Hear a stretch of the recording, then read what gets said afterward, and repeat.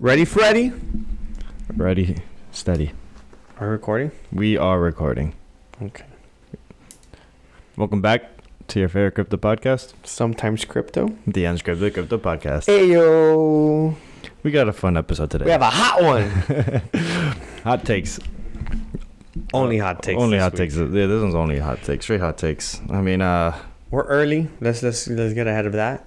we are early. What does that mean? Oh, we're recording it. Oh, we're This is recording. pre-recorded. Yeah, pre-recorded. This is pre-recorded. So if you don't hear anything current for the next upload, this is why. No current events for this one. But just hot takes. Well, it's a late event. When was that video posted? Let's get into it. I'm excited. This video. Oh, okay, let's see. By the title of this episode, we were gonna be talking about. Give me the title of this episode of this video. Title for this video. Wait, I'm gonna be honest with you. I closed that video right as soon as we finished watching. Why would you do that? Because I wasn't gonna be. I wasn't gonna risk it playing in the background and I was getting flagged Why would you for copyright. You wouldn't get flagged, first of all. I don't know how it works. I understand that. It's a 5-second clip. Okay, so it's called 10 clips. it's called Crypto: The World's Greatest Scam. Right? Posted by James Jani He seems like a nice guy. 2 weeks ago. 2 weeks ago. Perfect. He seems like a nice guy. Early this year, just the beginning of this year. Yeah, starting the year. He started off the year. Started the year off. Shooting shots, bro. Man had just went blah blah blah blah, and we're here like taking ducking So for fire. I do wanna start off by saying that we will be criticizing this. Why this say video, criticizing? Because it is a critical review. That's not That's not what that. No, It's a critical review. you're not criticizing it. Well, yeah. That's an ugly word to use. Okay, well, You're giving your thoughts and your perspective on his takes. That's being critical. Yeah, you're not criticizing it. I know what you're trying to say. I'm saying the word, the way you said it, It has negative connotation. it's very negative. Okay, And it's not well- what you're doing. 'Cause well, then, no. Yeah, Then you're true. going against opening a discussion. Well, no. So no, that's what I'm getting at. Is like we are doing this episode specifically for engagement of discussion, and we're opening this up for that main purpose. I understand what you're saying. It does sound negative in connotation, but that's not necessarily what I'm trying to get at. This is definitely going to be an episode where we will be just giving our thoughts and opinions on what we have heard and the information that he provided within this very interesting YouTube video. So this is why I said don't use that word. I looked up the meaning. Okay. Indicate the faults of someone or something in disapproving way. Technicians were criticized for defective workmanship. Mm-hmm. Yeah, you're right. I understand that it has the negative connotation, but that's not exactly what I meant. Like I understand, but I'm saying the word that has that. Yeah. Thank you for bringing that up. Man, I'm trying to be. I don't want him to get upset because I don't want him to go. Because then someone could get upset from what we said. Mm-hmm. Now I don't want nobody to be upset. No need to be. No upset. need to be upset. We're gonna talk about something that we to share different points of views on. Correct. And when I think he's right, I might say something he's right. Yeah. And if I think he's wrong, I'm gonna say you're wrong. Yeah, because there are times where I'm like, okay, there's a point I'm there. on board. I'm on board with this. I'm like, I agree with this part. Everything else, maybe not. But yeah. So how do you come across this video? Schultz. The one and only. Yeah, so I was listening to a podcast, Andrew Schultz's podcast, Flagrant. and he brought it up. He's like, y'all go check it out. He does a better job explaining it. Because he bought into crypto. He had Pomp on. He goes, it is all a scam. And then he was like, yeah. And then Akash was like, is it?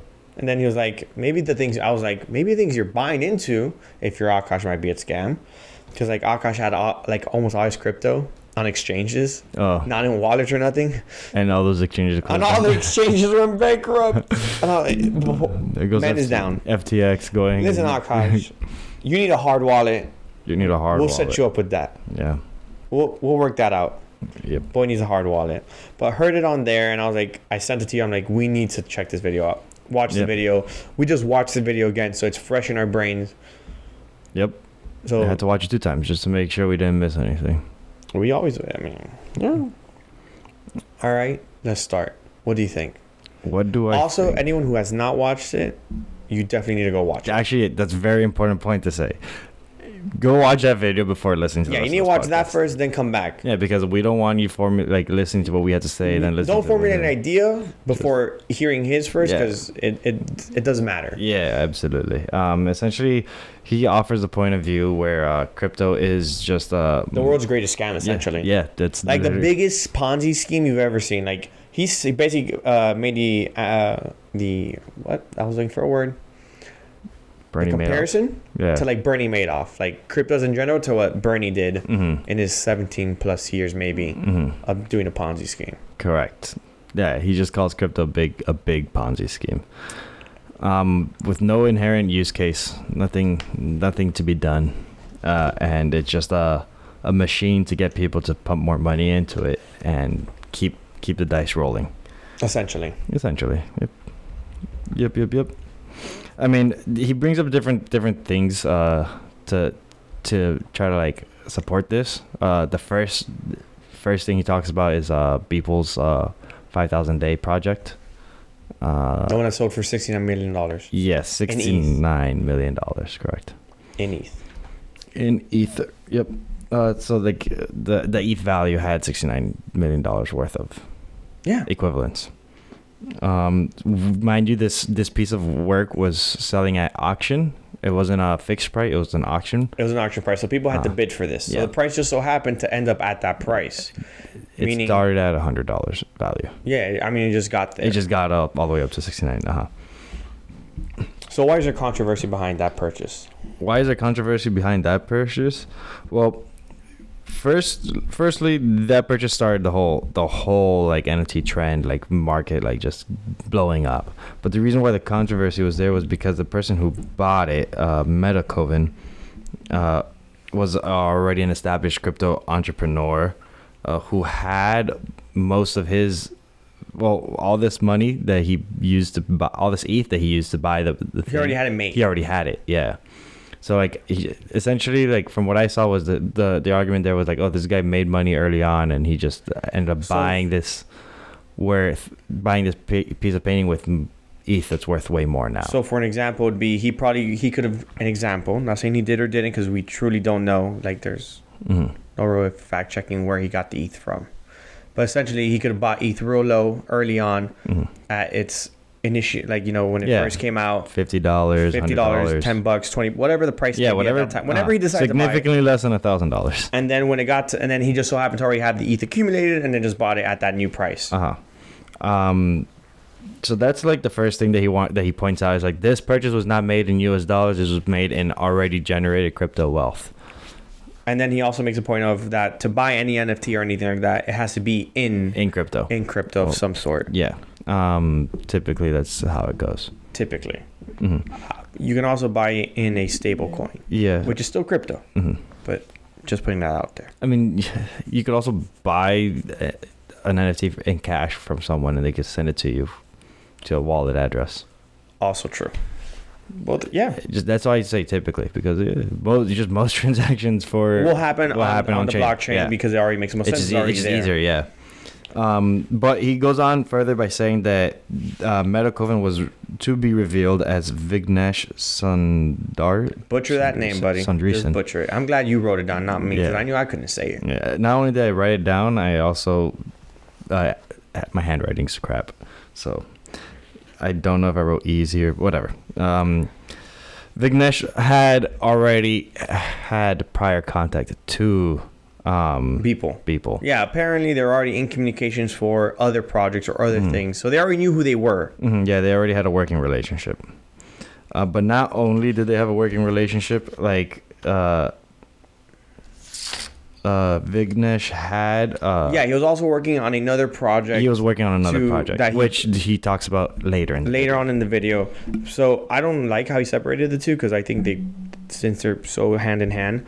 So the other project was. I think the reason why he did that. Sorry for interrupting, but I think the reason why he did that was for like to give context on like other stuff before getting there. Yeah, but, I'm just saying. I appreciate it. I get it. Because it's all about flow. It jumped around, whatever. But he bought up a bunch of people's artwork early on for like $2 million and something, close to $3 million. And then the idea was they're going to put all that those NFTs in a virtual art gallery, which then you buy a token that allows you to go into the art gallery, and where they were going to own, Vignesh and his partner were going to own 59%, people got 2% of it, and then you, with that token that you're buying, you own a fractionalized share of the artworks within the collection. the collection itself. At which people immediately said he didn't think other artists would like that because you're selling off more of their art at fractional prices. Yeah, that is a ICO. What? By definition, that what they were doing is an ICO, initial coin offer. Because they were just minting it. Yeah. So the coin specifically, they call it the B20 token or the B20 coin, and like William said, it represents fractional ownership of that handful of pieces that they already bought from people. Correct. And once they created that collection, they were gonna do an ICO for the tokens. For the tokens that were going to represent the portion of ownership. Correct. With Vignesh and his partner maintaining 50% of... No, 59%. 59%? 59% of those... tokens. Of those tokens. Like, within the ICO, they just hold 59%. Yeah. They're going to keep the majority ownership. Very different to the way Yuga Labs did it when they did their ApeCoin, where... it's basically it's stored up, and they're going to be getting it. They're going to be handed it at a monthly basis for a period of time. Yeah, because it wasn't handed to them all at once. Yeah, the issue with main difference. Yeah, main issue with getting those ICO tokens just all at once is that there's high risk of dumping the market with and putting the rug on it. Yeah. You exiting out. Mm-hmm. So the way Yuga Labs did it prevents that from happening. Yeah, at least that's like pretty much how that's the idea. That's the idea. Mitigating against that. But that's the argument he brought up to Beep when the NFT start. And then how they were going to do that and also offer it as an ICO. So I think his biggest thing was, why did they have a prior connection and why did he buy it? Yeah, essentially, and for such a high value. For such a high value. Yeah. I think there's two things that could have happened there. If no one wants to outbid you at that point, that's another thing that happens. That happens in all auctions. You can have your friend sitting down bidding, and if he gets stuck with it, he got stuck with it. That's a thing that happens in real life. Yeah. It's in art. In any auction, buying cars, whatever. What? No, I was doing it for me. I was doing the fist. We're doing the fist check. Fist check from that Rogan told yo, fist away from your mouth. Yeah. No. So like, I think it's important to note that the Meta token did in fact spend $69.3 million on that piece of art. Yeah, he spent the ETH. He did spend because what he spent on that piece of art could not have been spent somewhere else. Like, I mean, it could have, but he already spent it. What? Like, okay, he purchased this piece of art for the $69 million. That money had to have gone out of his pocket. Yeah, it left his account. Mm-hmm. It left his account. It left his account and went to the auction house. That is not like a falsified $69 million. That is an actual $69 million that he had to pay for. Correct. Yeah. No. We're not. That point wasn't made in the video, and we're not saying that either. Yeah. That wasn't part of the video. Yeah. So now, granted, something that I could kind of like speculate, be like, okay, it's like any other art market where someone buys a bunch of pieces of art from someone that they like. To hype up the price before they go off and sell their own pieces of art from them. But that happens in general art markets. It's not something that's new to the NFT market. Well, new to the art market. It's new to the NFT. It's not new to the art market. Just the NFT market is new. So it was just like, it's just, first time. It just happens to be the thing. So I think that I will say, if you are skeptical, there is reason and room for skepticism there. Yeah. For it being caused. But also, if you don't know traditional markets, you wouldn't know that already happens. Yeah. Or that doesn't exist already. True. Exactly.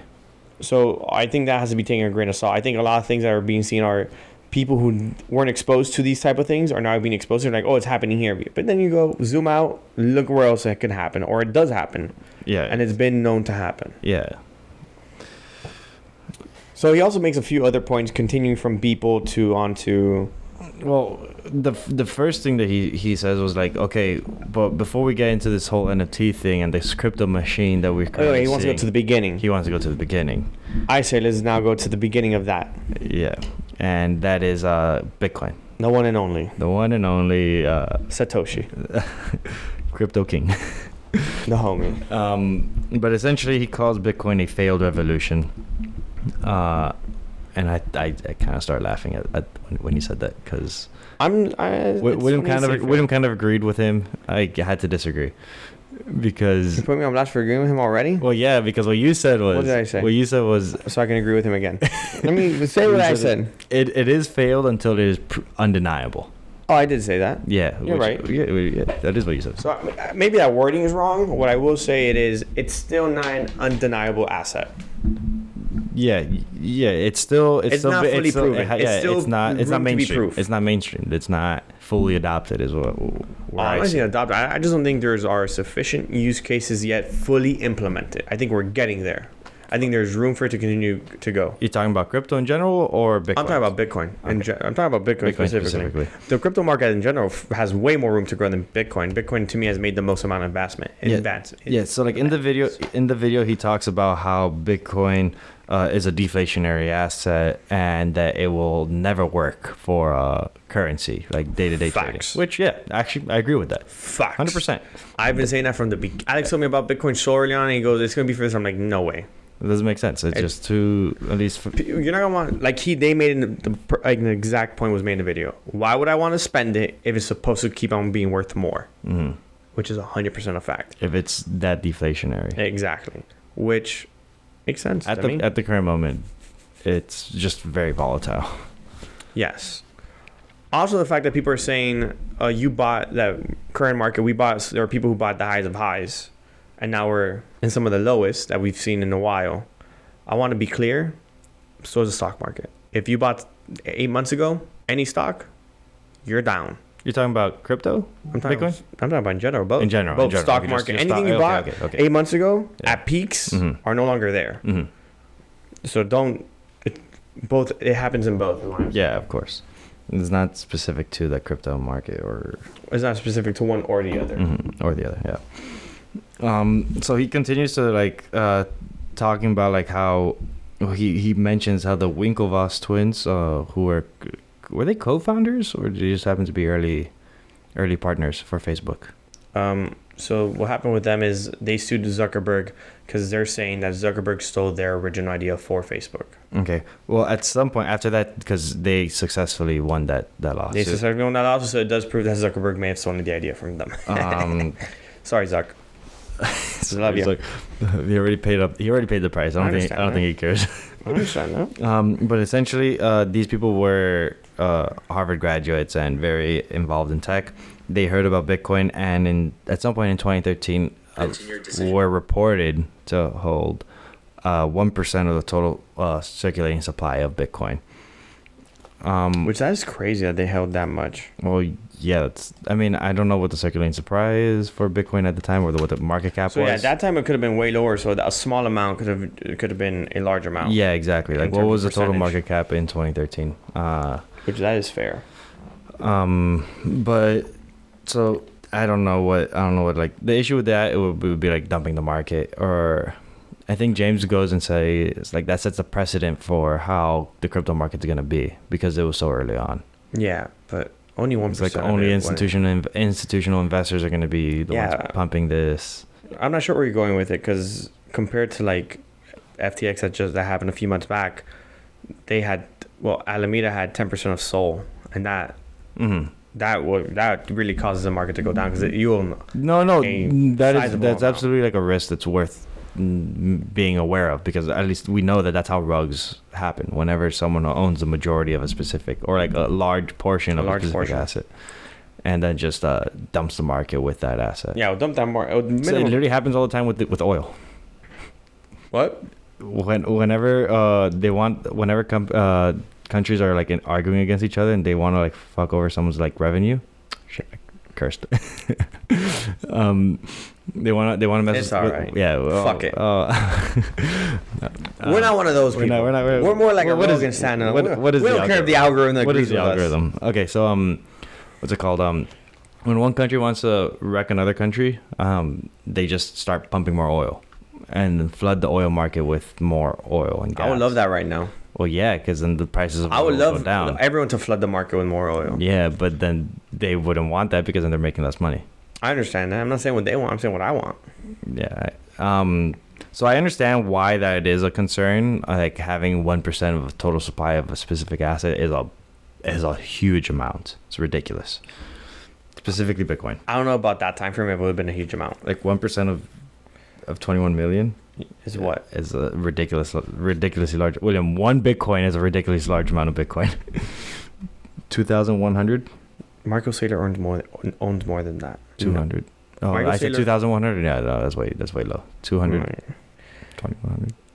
I don't know. My math is. I haven't read the business almanac. What? Business almanac. I don't think that's a thing. You're a funny guy. Market value of Bitcoin in 2013. I'm curious. Bitcoin price in 2013. So 1% of 21 million is 210,000.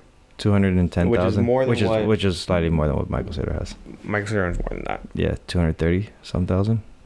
roughly. So Michael Saylor owns 1.2%. Yeah, that's a ridiculous amount of fucking Bitcoin. That's like stupidly large amount. Imagine we're saying these numbers and they're wrong, and it's actually like 25,000 Bitcoin.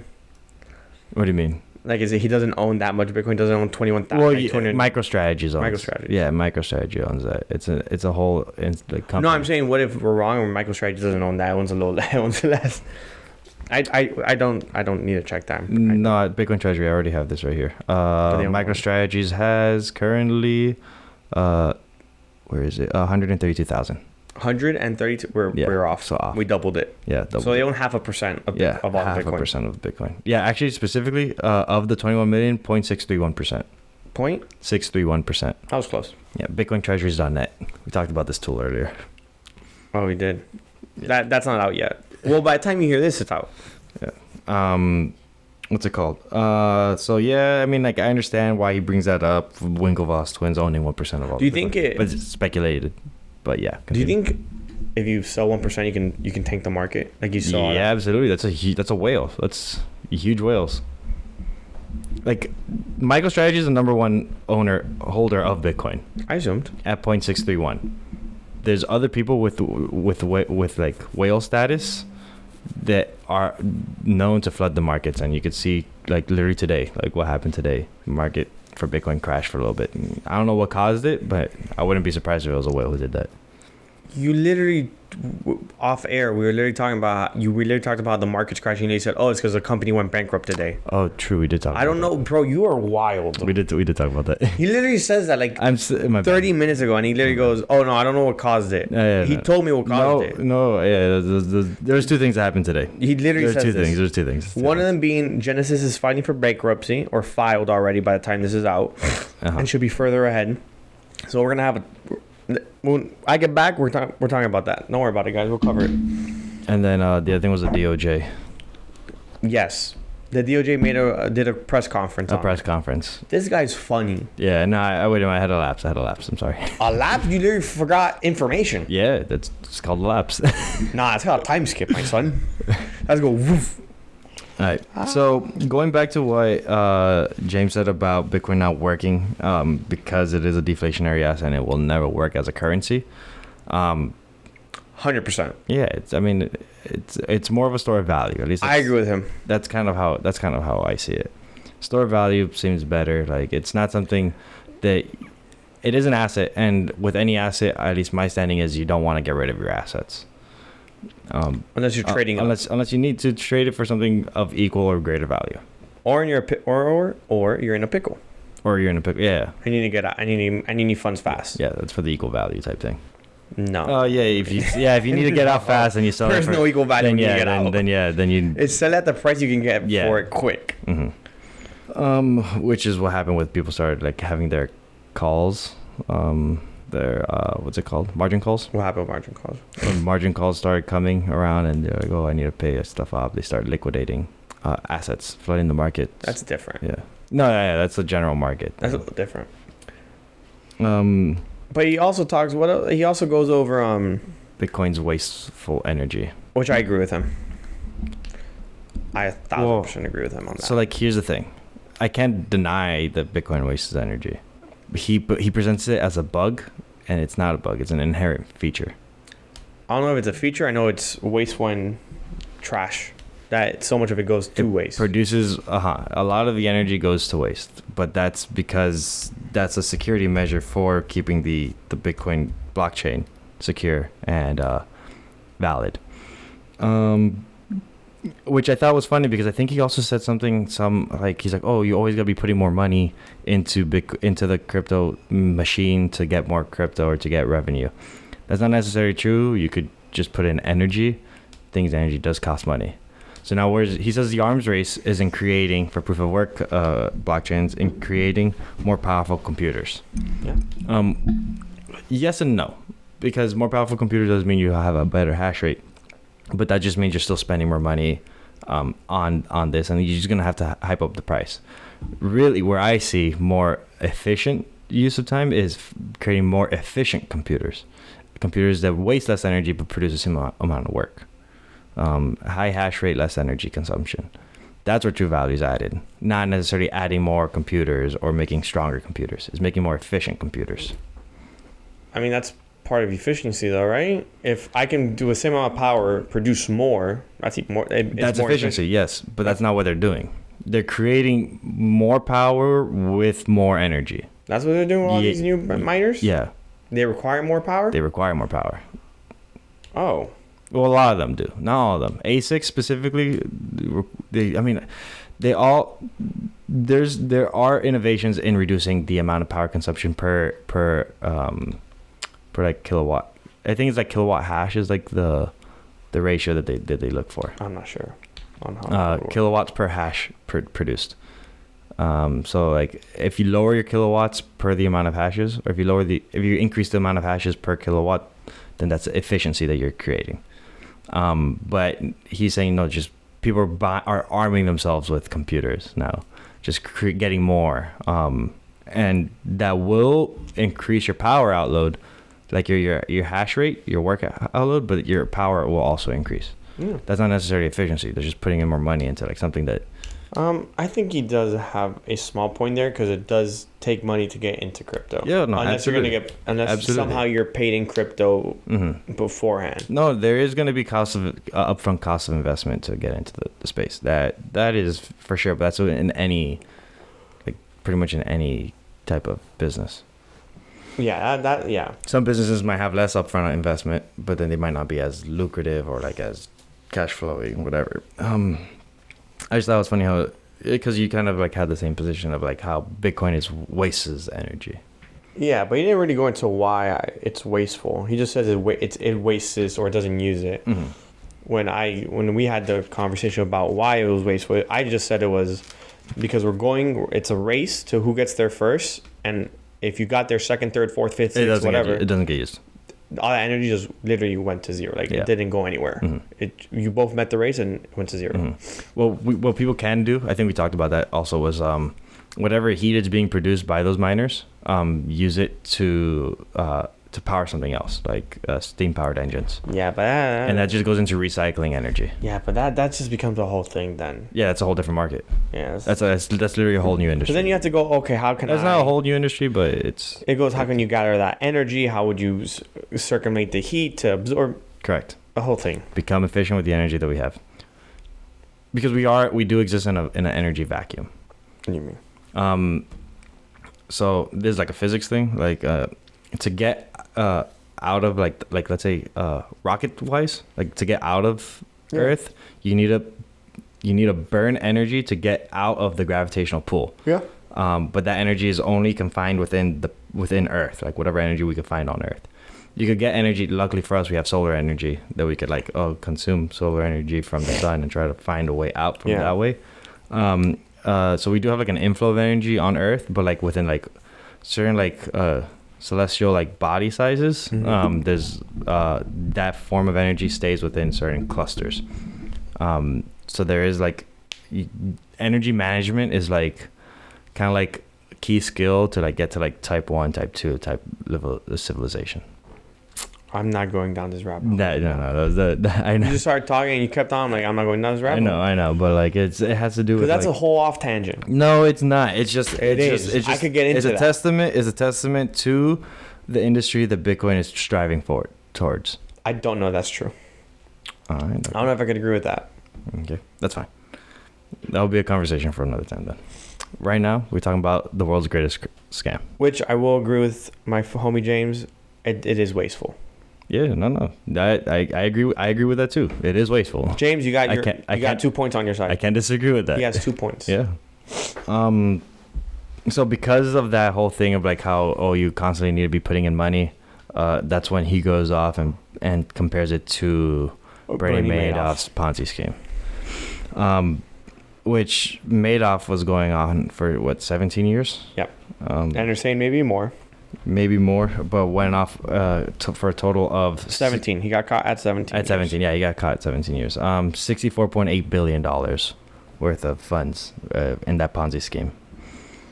A stupid amount of money. Yeah. What are you looking for? You're Googling. Bitcoin's current market cap. What do you mean? I'm gonna guess. We're still in the billions? Or not? Wait, don't tell me the price yet. I haven't looked at it in a minute. I haven't looked at the market cap. Okay, so price per coin? I know it's a what, 27? Yeah, I was gonna say 20,700. 20, Is that 20,700? Yeah. 300 billion. 400. 399. Damn it. Yeah. Yeah, 399 billion. A little bit more than Bernie Madoff's Ponzi scheme. Well, no, that's just the report number they say he made. They don't know if he made. Yeah, they don't know. Yeah, they don't know. Because also they're saying he could have had. Still, no. What I'm saying is like Bernie Madoff was kind of like small fries compared to like Bitcoin's market cap. Okay, Alex. The fact that you said that the big. Okay, Elon could go buy all of Bitcoin and go on to right now. Yeah, but like he might have to sell Twitter back. Madoff got away with $64.8 billion. Yeah, that's a ridiculous amount of money. It's a good amount. It's a good amount. It's a lot of fraud there. Which his Ponzi scheme was he would take new investors' money, put it in a bank, and then pay out early investors, and just kept on doing the process and just added more people to it until he couldn't keep up. Which the fact that he kept it for that long, I think he had to have been doing some good trades. He had to have been doing some good trades for sure. Like I'm not. He had some W's. He had some W's. Yeah, he had to have had some W's. He took some risks probably, and he was like, okay, let's work. I'm sure he lost his ass on a couple of those, but yeah, there's no way you could have been paying out unless you're making more. Well, yeah, the making more by bringing in more investors. He had a huge firm. I don't know. I understand that. What I'm saying is he also had to have been making some money. Oh yeah, of course. Without adding investors. Yeah. Because even if he is adding investors, unless they're investing more of it, or unless they're getting more clients, leveraging off of his leveraging off of his scam. That's why, yeah.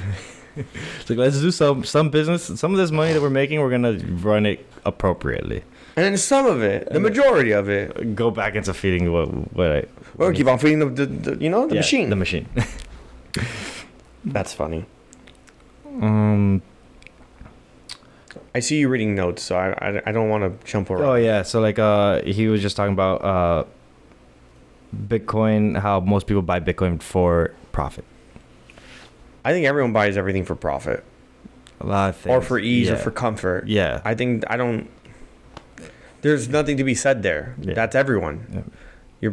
You're buying something because you feel like what you're trading is has some type of added value. Yeah, you buy it's fair trade. You buy an Apple phone because you like the ecosystem, status quo, the UI, and that the $1,000 is not worth as much as the phone is to you. Mm-hmm.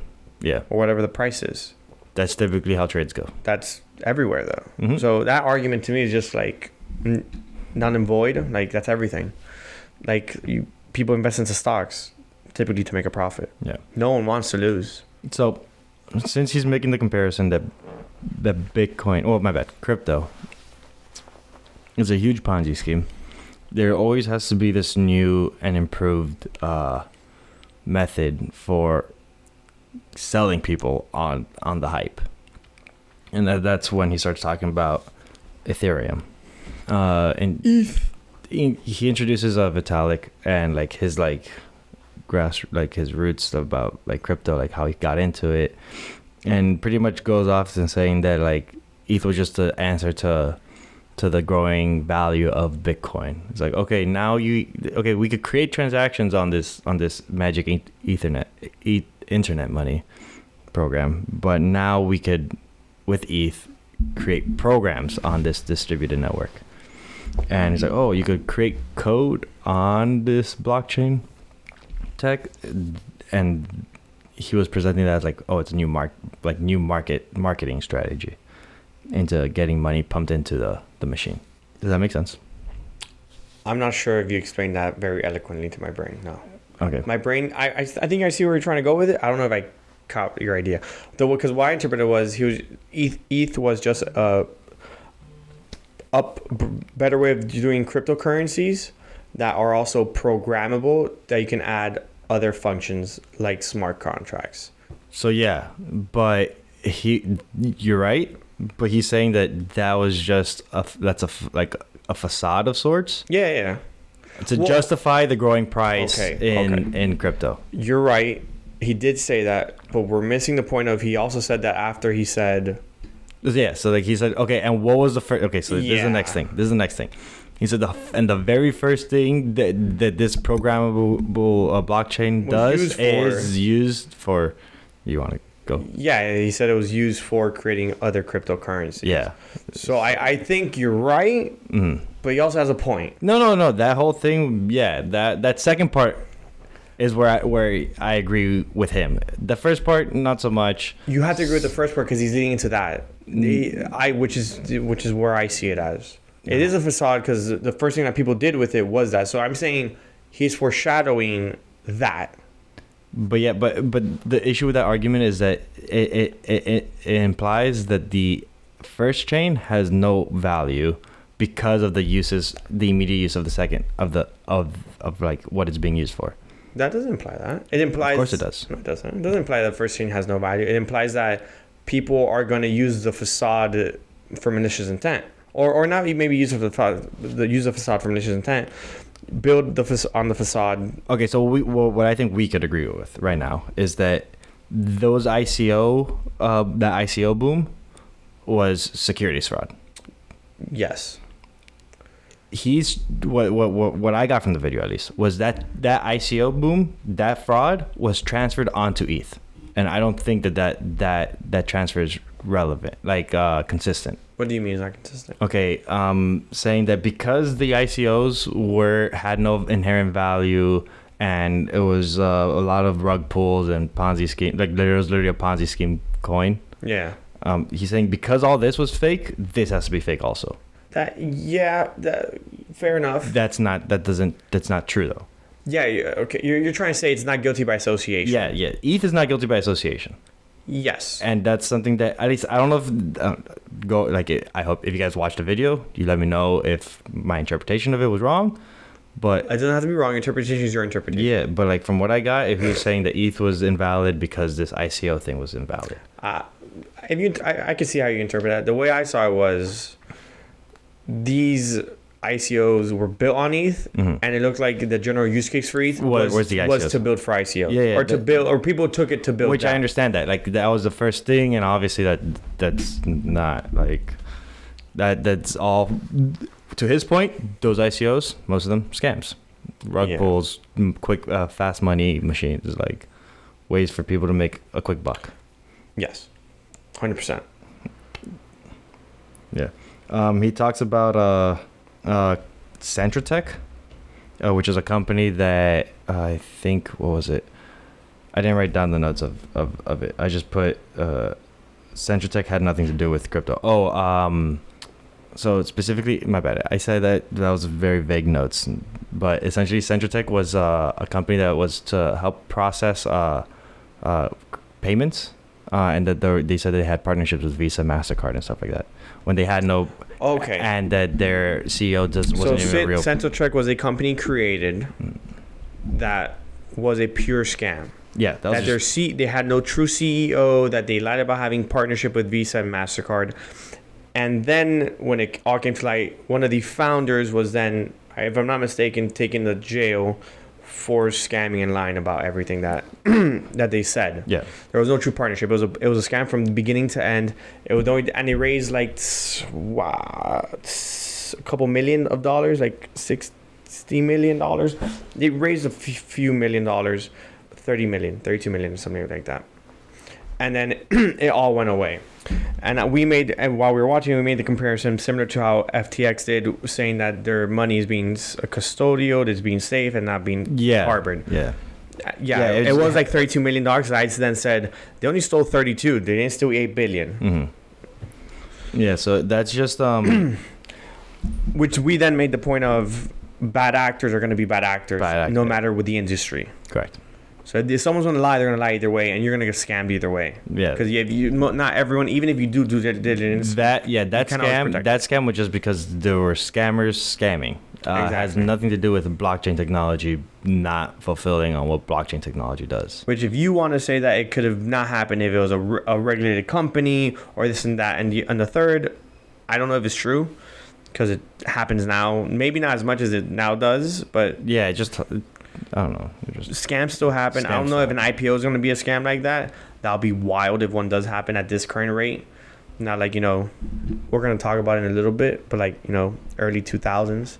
Mm-hmm. With that .com boom, you know what I mean? Yeah. So after Central he goes in talking about CryptoKitties and the hype behind CryptoKitties. And yeah, because he goes off saying the continuation of the hype of NFTs, mm-hmm. essentially. Yeah. Yeah. So after like the whole ICO thing was NFTs, the new packaging for the crypto. That's what he called it. A new way to push crypto forward, and a new way to market. Mm-hmm. He goes off and he actually explains NFTs quite well. Like that's which I think is funny. It reminded me of a whole another conversation I had with someone else about something completely unrelated. But that's why I thought it was funny. He goes into talking about how NFTs are digital assets that you own, represented on blockchain. Yeah, he just explained what an NFT was, like we've done in the past. But he goes off and saying that it's just all pushed by hype. Talking about celebrity partnerships, endorsements, which is true. Very true. But that they do this in projects that have no actual value, and that people do get hurt. Yeah, that's why those people get sued. Mm-hmm. The celebrities and the celebrities who partner with projects, which is gonna happen, that did not fulfill their promises or their roadmaps, you're gonna get sued. Yeah, for not doing what you said you're gonna do. Tom Brady is being sued, right? Yeah, but that's a different story. It's because they endorsed FTX. Tom Brady was a shareholder of FTX. Oh, okay. Yeah, no, that's a little deeper in. Yeah, he's a little deeper in the hole. He owned 1.1 billion shares worth of it. He's definitely a little deeper in the hole with that then.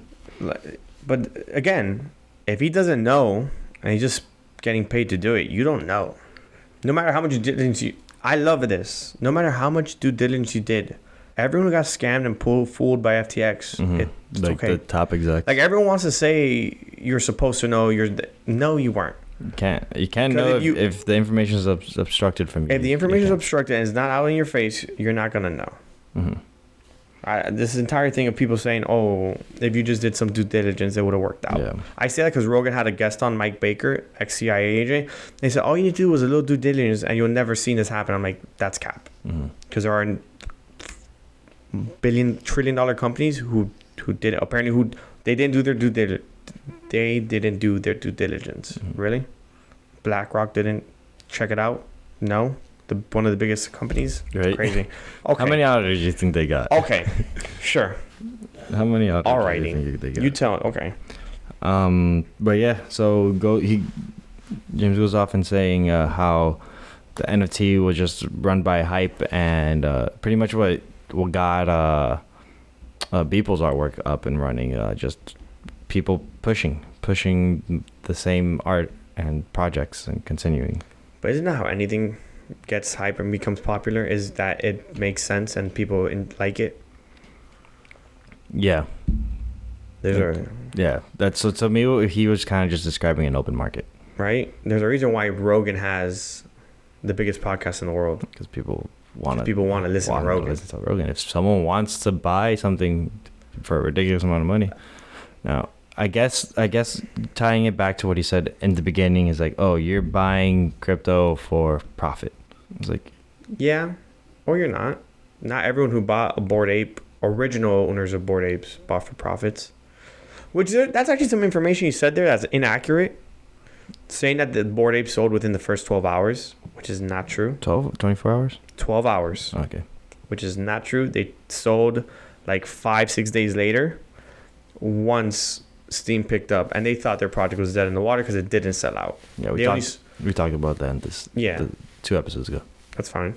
Do we know if that person heard that episode? No. I'm just letting check that episode out. Yeah, check it out. It's out now. It's a great episode. Great listen. Definitely check it out. Thumbs up. You can't see me. Bah. Thumbs up.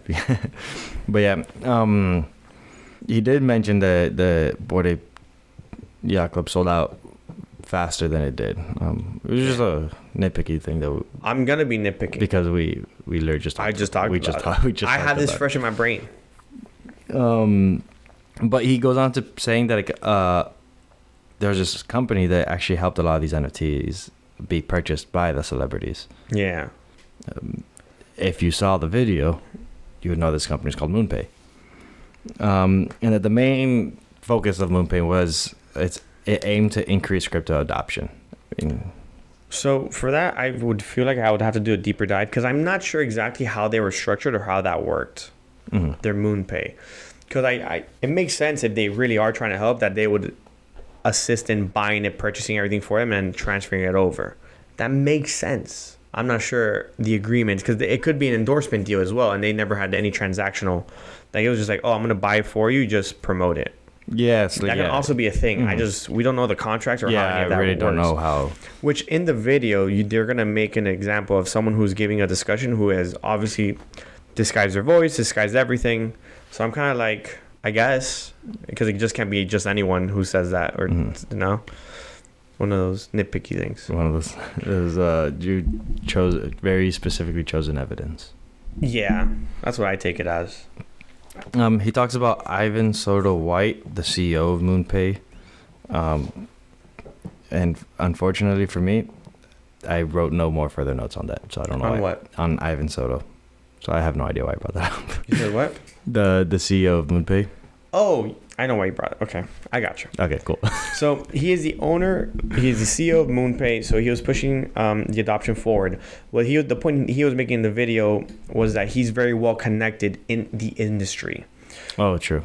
So his point was that Justin Bieber how he kind of gets into it was Justin Bieber bought an ape for 1.3 million. It's then he posted about it. So at the same time, Justin's manager is promoting his own NFT project that Justin was also promoting, and there was no disclosure that he was promoting it, like saying, oh, I'm promoting it.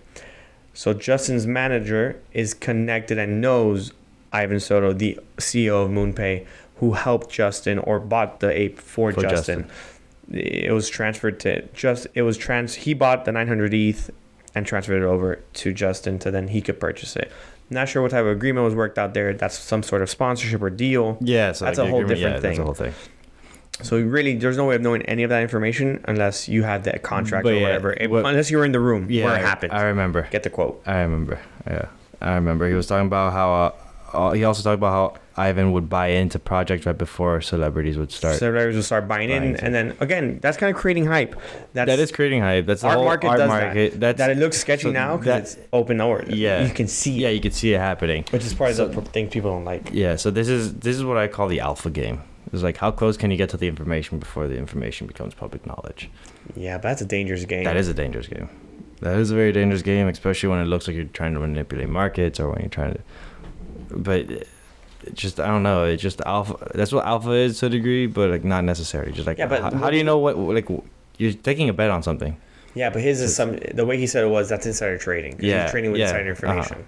That's what it seemed like, but it's not like. Honestly, I'm gonna be honest. It's like what politicians do. Yeah, it is. It's very similar. You know, politicians have a little bit more weight on their side.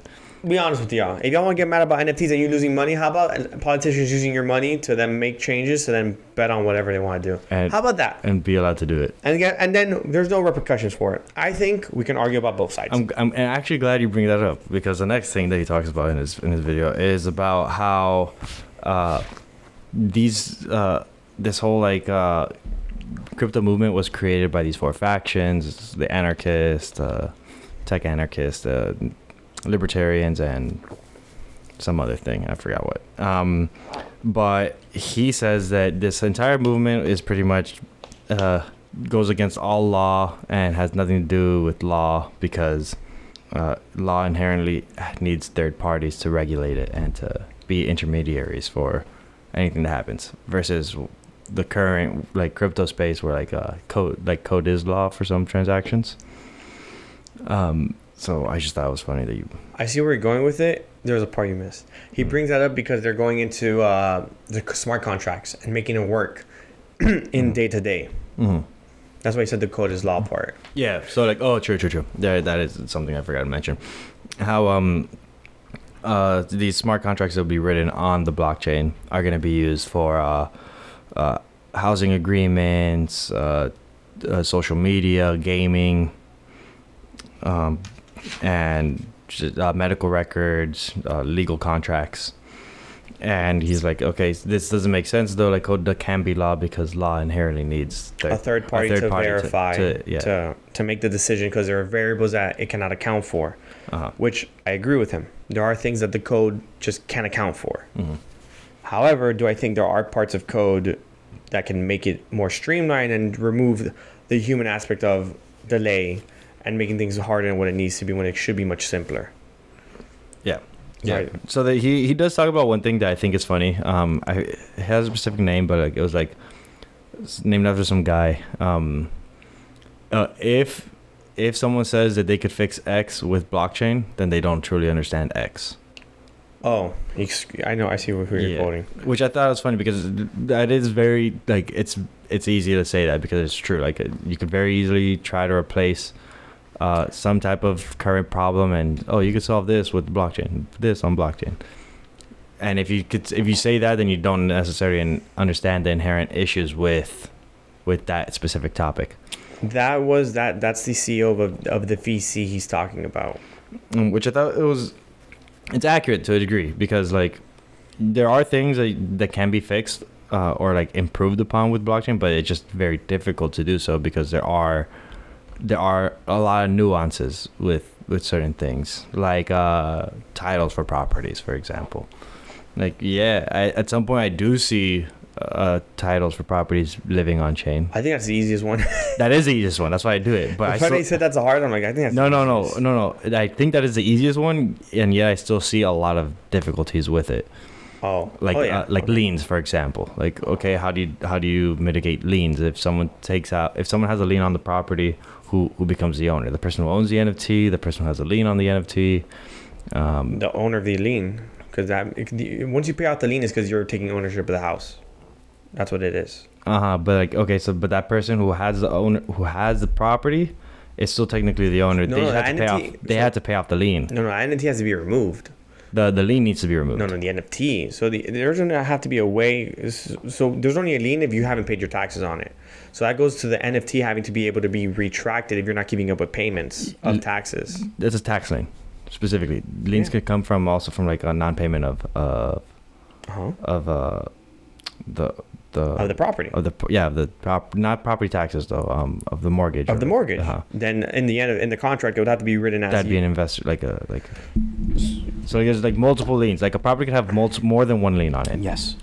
Okay, yeah. I don't know. Like you're right. It is the easiest one, and it's it's because it's so straightforward. Yeah. But it's still something that has a lot of kinks that need to be. I think the kinks are making so that you can retake the NFT if the person's not paying.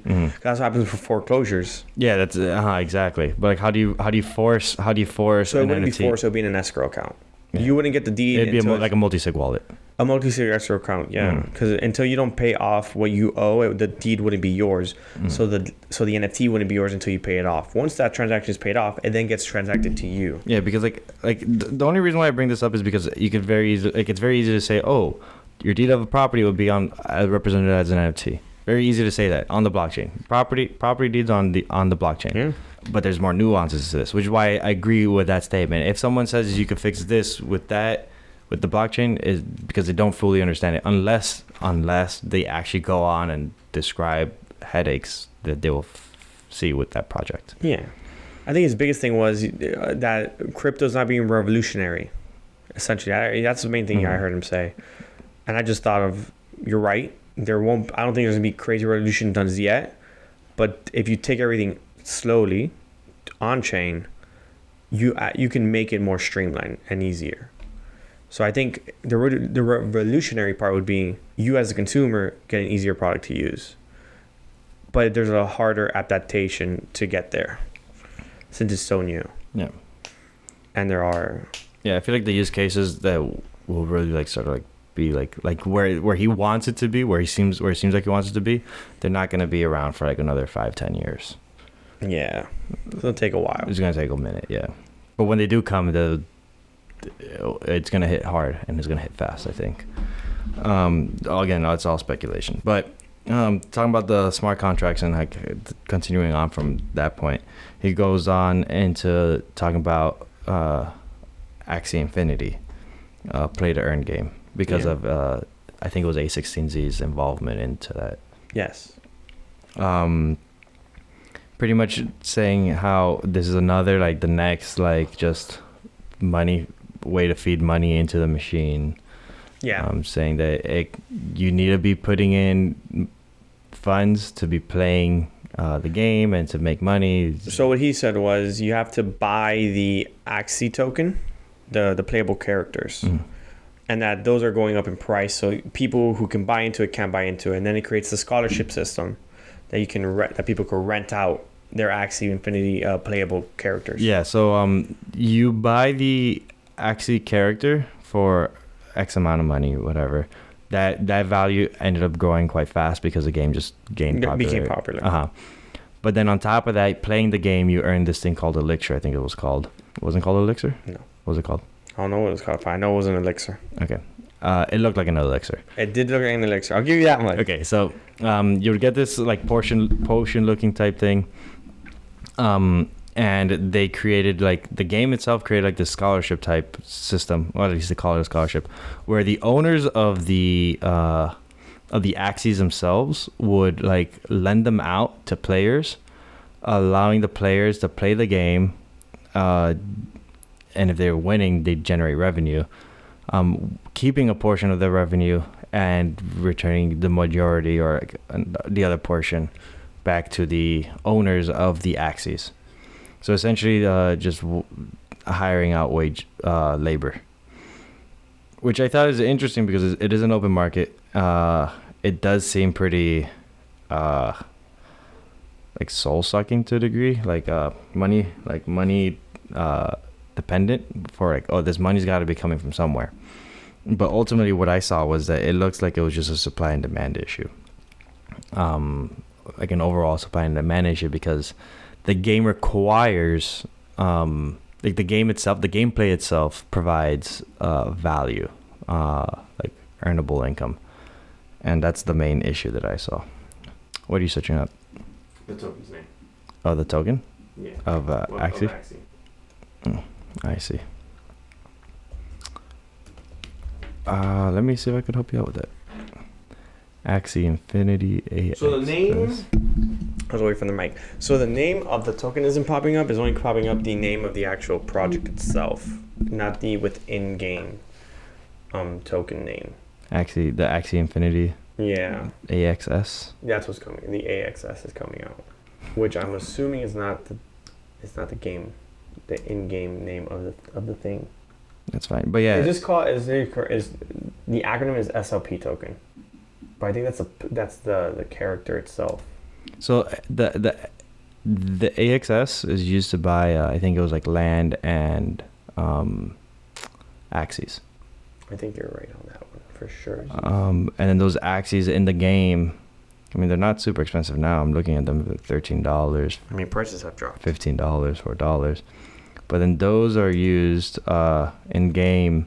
Those Axies are used in game to unlock or to earn some type of other reward that I'm looking for, and I don't see them quite anywhere really.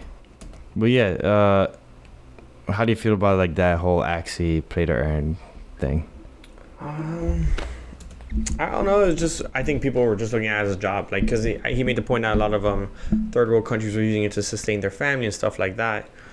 And I think they're just looking for a way to make money, and they found the game, and they were able to make money. The only thing was, since there was such high demand, they had to get into the scholarship program to do it.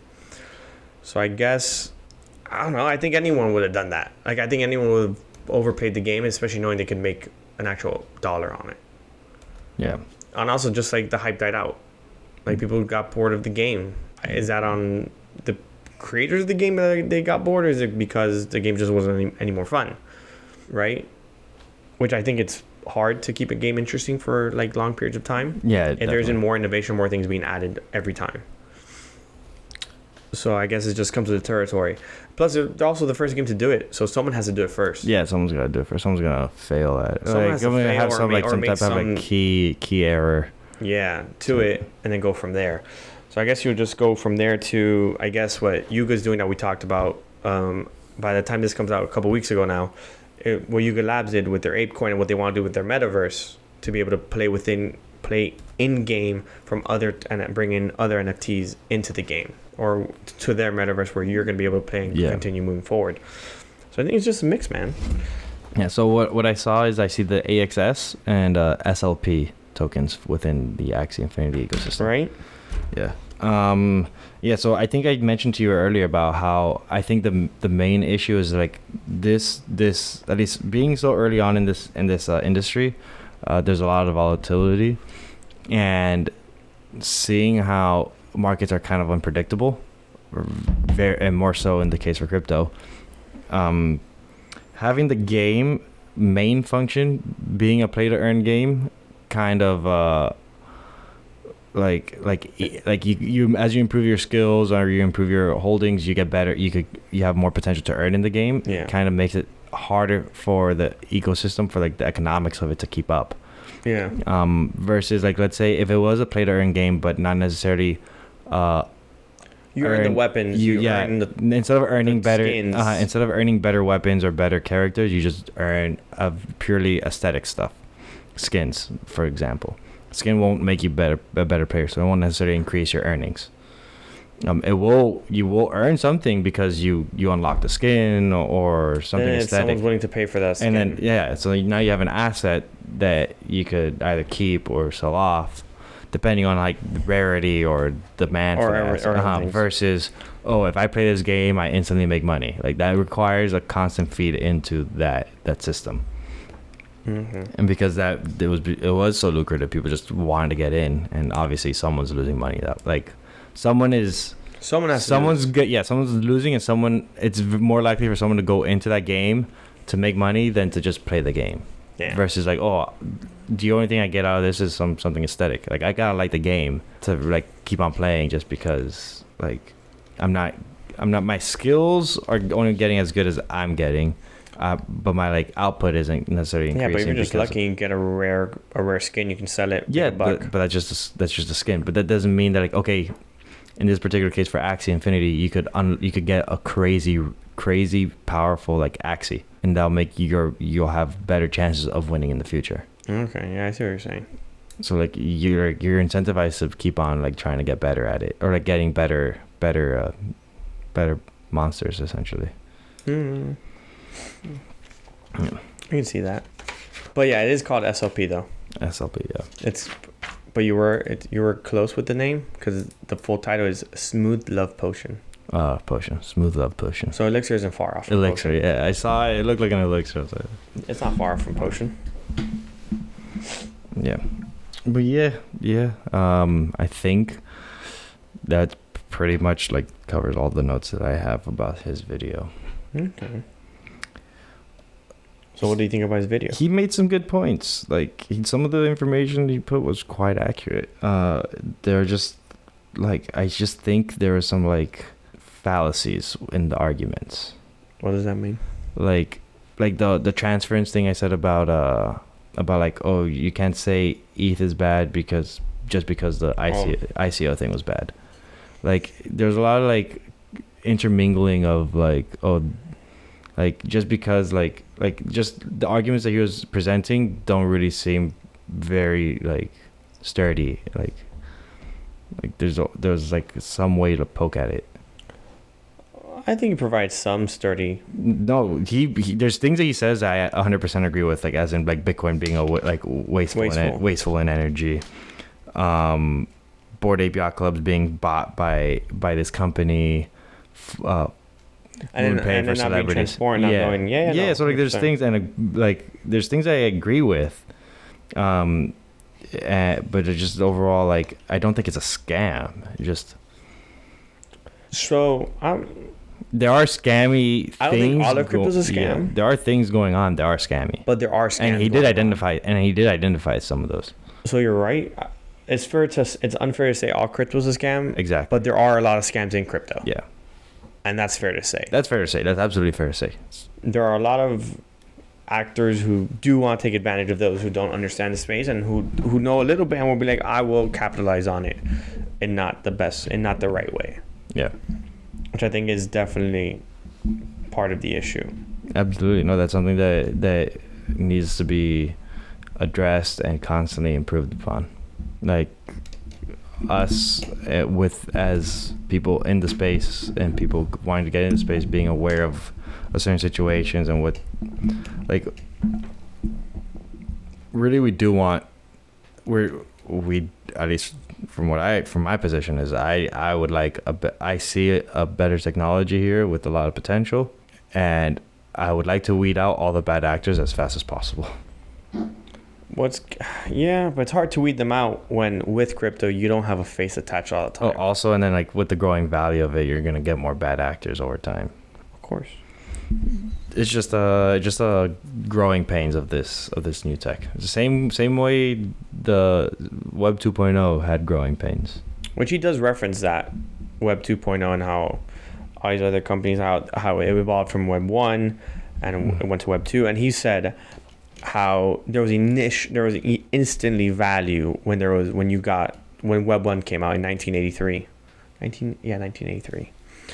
And his point was that you were able to use it in a hospital and you're able to get patient information immediately. And it just made it more easy, which I do think there is inherent value within crypto because you're able to transact. Maybe not Bitcoin, maybe Bitcoin no, but you're able to use stable coins, other things to transact and be able to wire funds across the country or across the world that would cost thousands of dollars to a couple of dollars. You can transact on Bitcoin. Okay, so like I'm talking about prices. Yeah. So like, so I don't know how much it costs to send $1 million worth of Bitcoin around the world. Yeah, I see. Do you know how much it costs? I don't. I know on Solana, this guy did it for $1 million transfer $1 million across the world. Costs like $3. I'm not saying it's gonna be more expensive. It should be. Yeah, no. You're just saying you don't know exactly. I'm also saying that because it's faster. Because Bitcoin. Yeah, so there are faster ones. Bitcoin took 7 minutes. I think this one transacted like Bitcoin's also developing, like at least the developers of Bitcoin are developing the Lightning Network, which is supposed to be like faster transactions. It's not being used yet, so it doesn't matter. It is being used. Not sufficiently to know if it can handle the weight. Same as every other cryptocurrency. There's still some like problems that's like solving, fixing, but yeah. That's another point he makes. The fact of there is no promise yet. It's always we're working, which is fair to say. Yeah. I mean, like it's just, but like that's typically how tech is. Like, oh, we have a certain thing that we want to make better. We just don't know how to make. Like at least in other things, like oh, systems down. Like in Web 2 things, oh, like websites crashing. Like, we're working on it, but like okay, cool. You see that's down, but like here it's like an actual thing. It's like an actual asset that has some type of value associated to you. So you're hurt more whenever it doesn't work right or the way that you expect it to work. Versus like, oh, I can't access Facebook right now because systems down. Yeah, it's down. At least that was the case in like 2000, in the early 2010s. Now it's more like ChatGPT's systems are overloaded, and same thing. It's literally, but with crypto, it's more painful because like, oh, this is money. This is an asset. Yeah, which to rebuttal his entire thing of crypto and the bubble it's in and how it's a scam. Maybe right, maybe wrong. We really won't know for another couple of years if what plays out and what are the outcomes. Which I hope to be around when whatever happens, and I'll be on either side of whatever happens. If it's proven not to be useful, then it is what it is. If it's proven to be useful, which I think it is, that's a different story. What? You know, it's funny because it's true. It's like we don't know. We really can't. We can't predict. We can't say it's gonna be here forever. Like there might be. Everything can be washed away tomorrow, and something a meteor hits. We're gone. Meteor hits, and we reset. No Bitcoin. What are we gonna do? Yeah, no Bitcoin. There's nothing to do. Or supercomputer. What's it called? It's gone. But what I'm saying is, we're gonna find out it's gonna play out, whether we want it to or not, and we're just gonna see what plays out. And you're just gonna, whoever you are, you're gonna have to adapt from there. Yep. But something I didn't quite like, how he kept on making those comparisons of, oh, crypto hasn't done anything yet, and that it's a scam and this and that. And investors are losing millions of dollars. Mm-hmm. I'm gonna make the comparison now because I worked on it and I already read up on it. So now I know. So did .com bubble. Internet was coming out in 1995. It was becoming 1993, actually. Amazon came out in 1994. In 1996, Gary was getting online. All these things occurred throughout the entire process.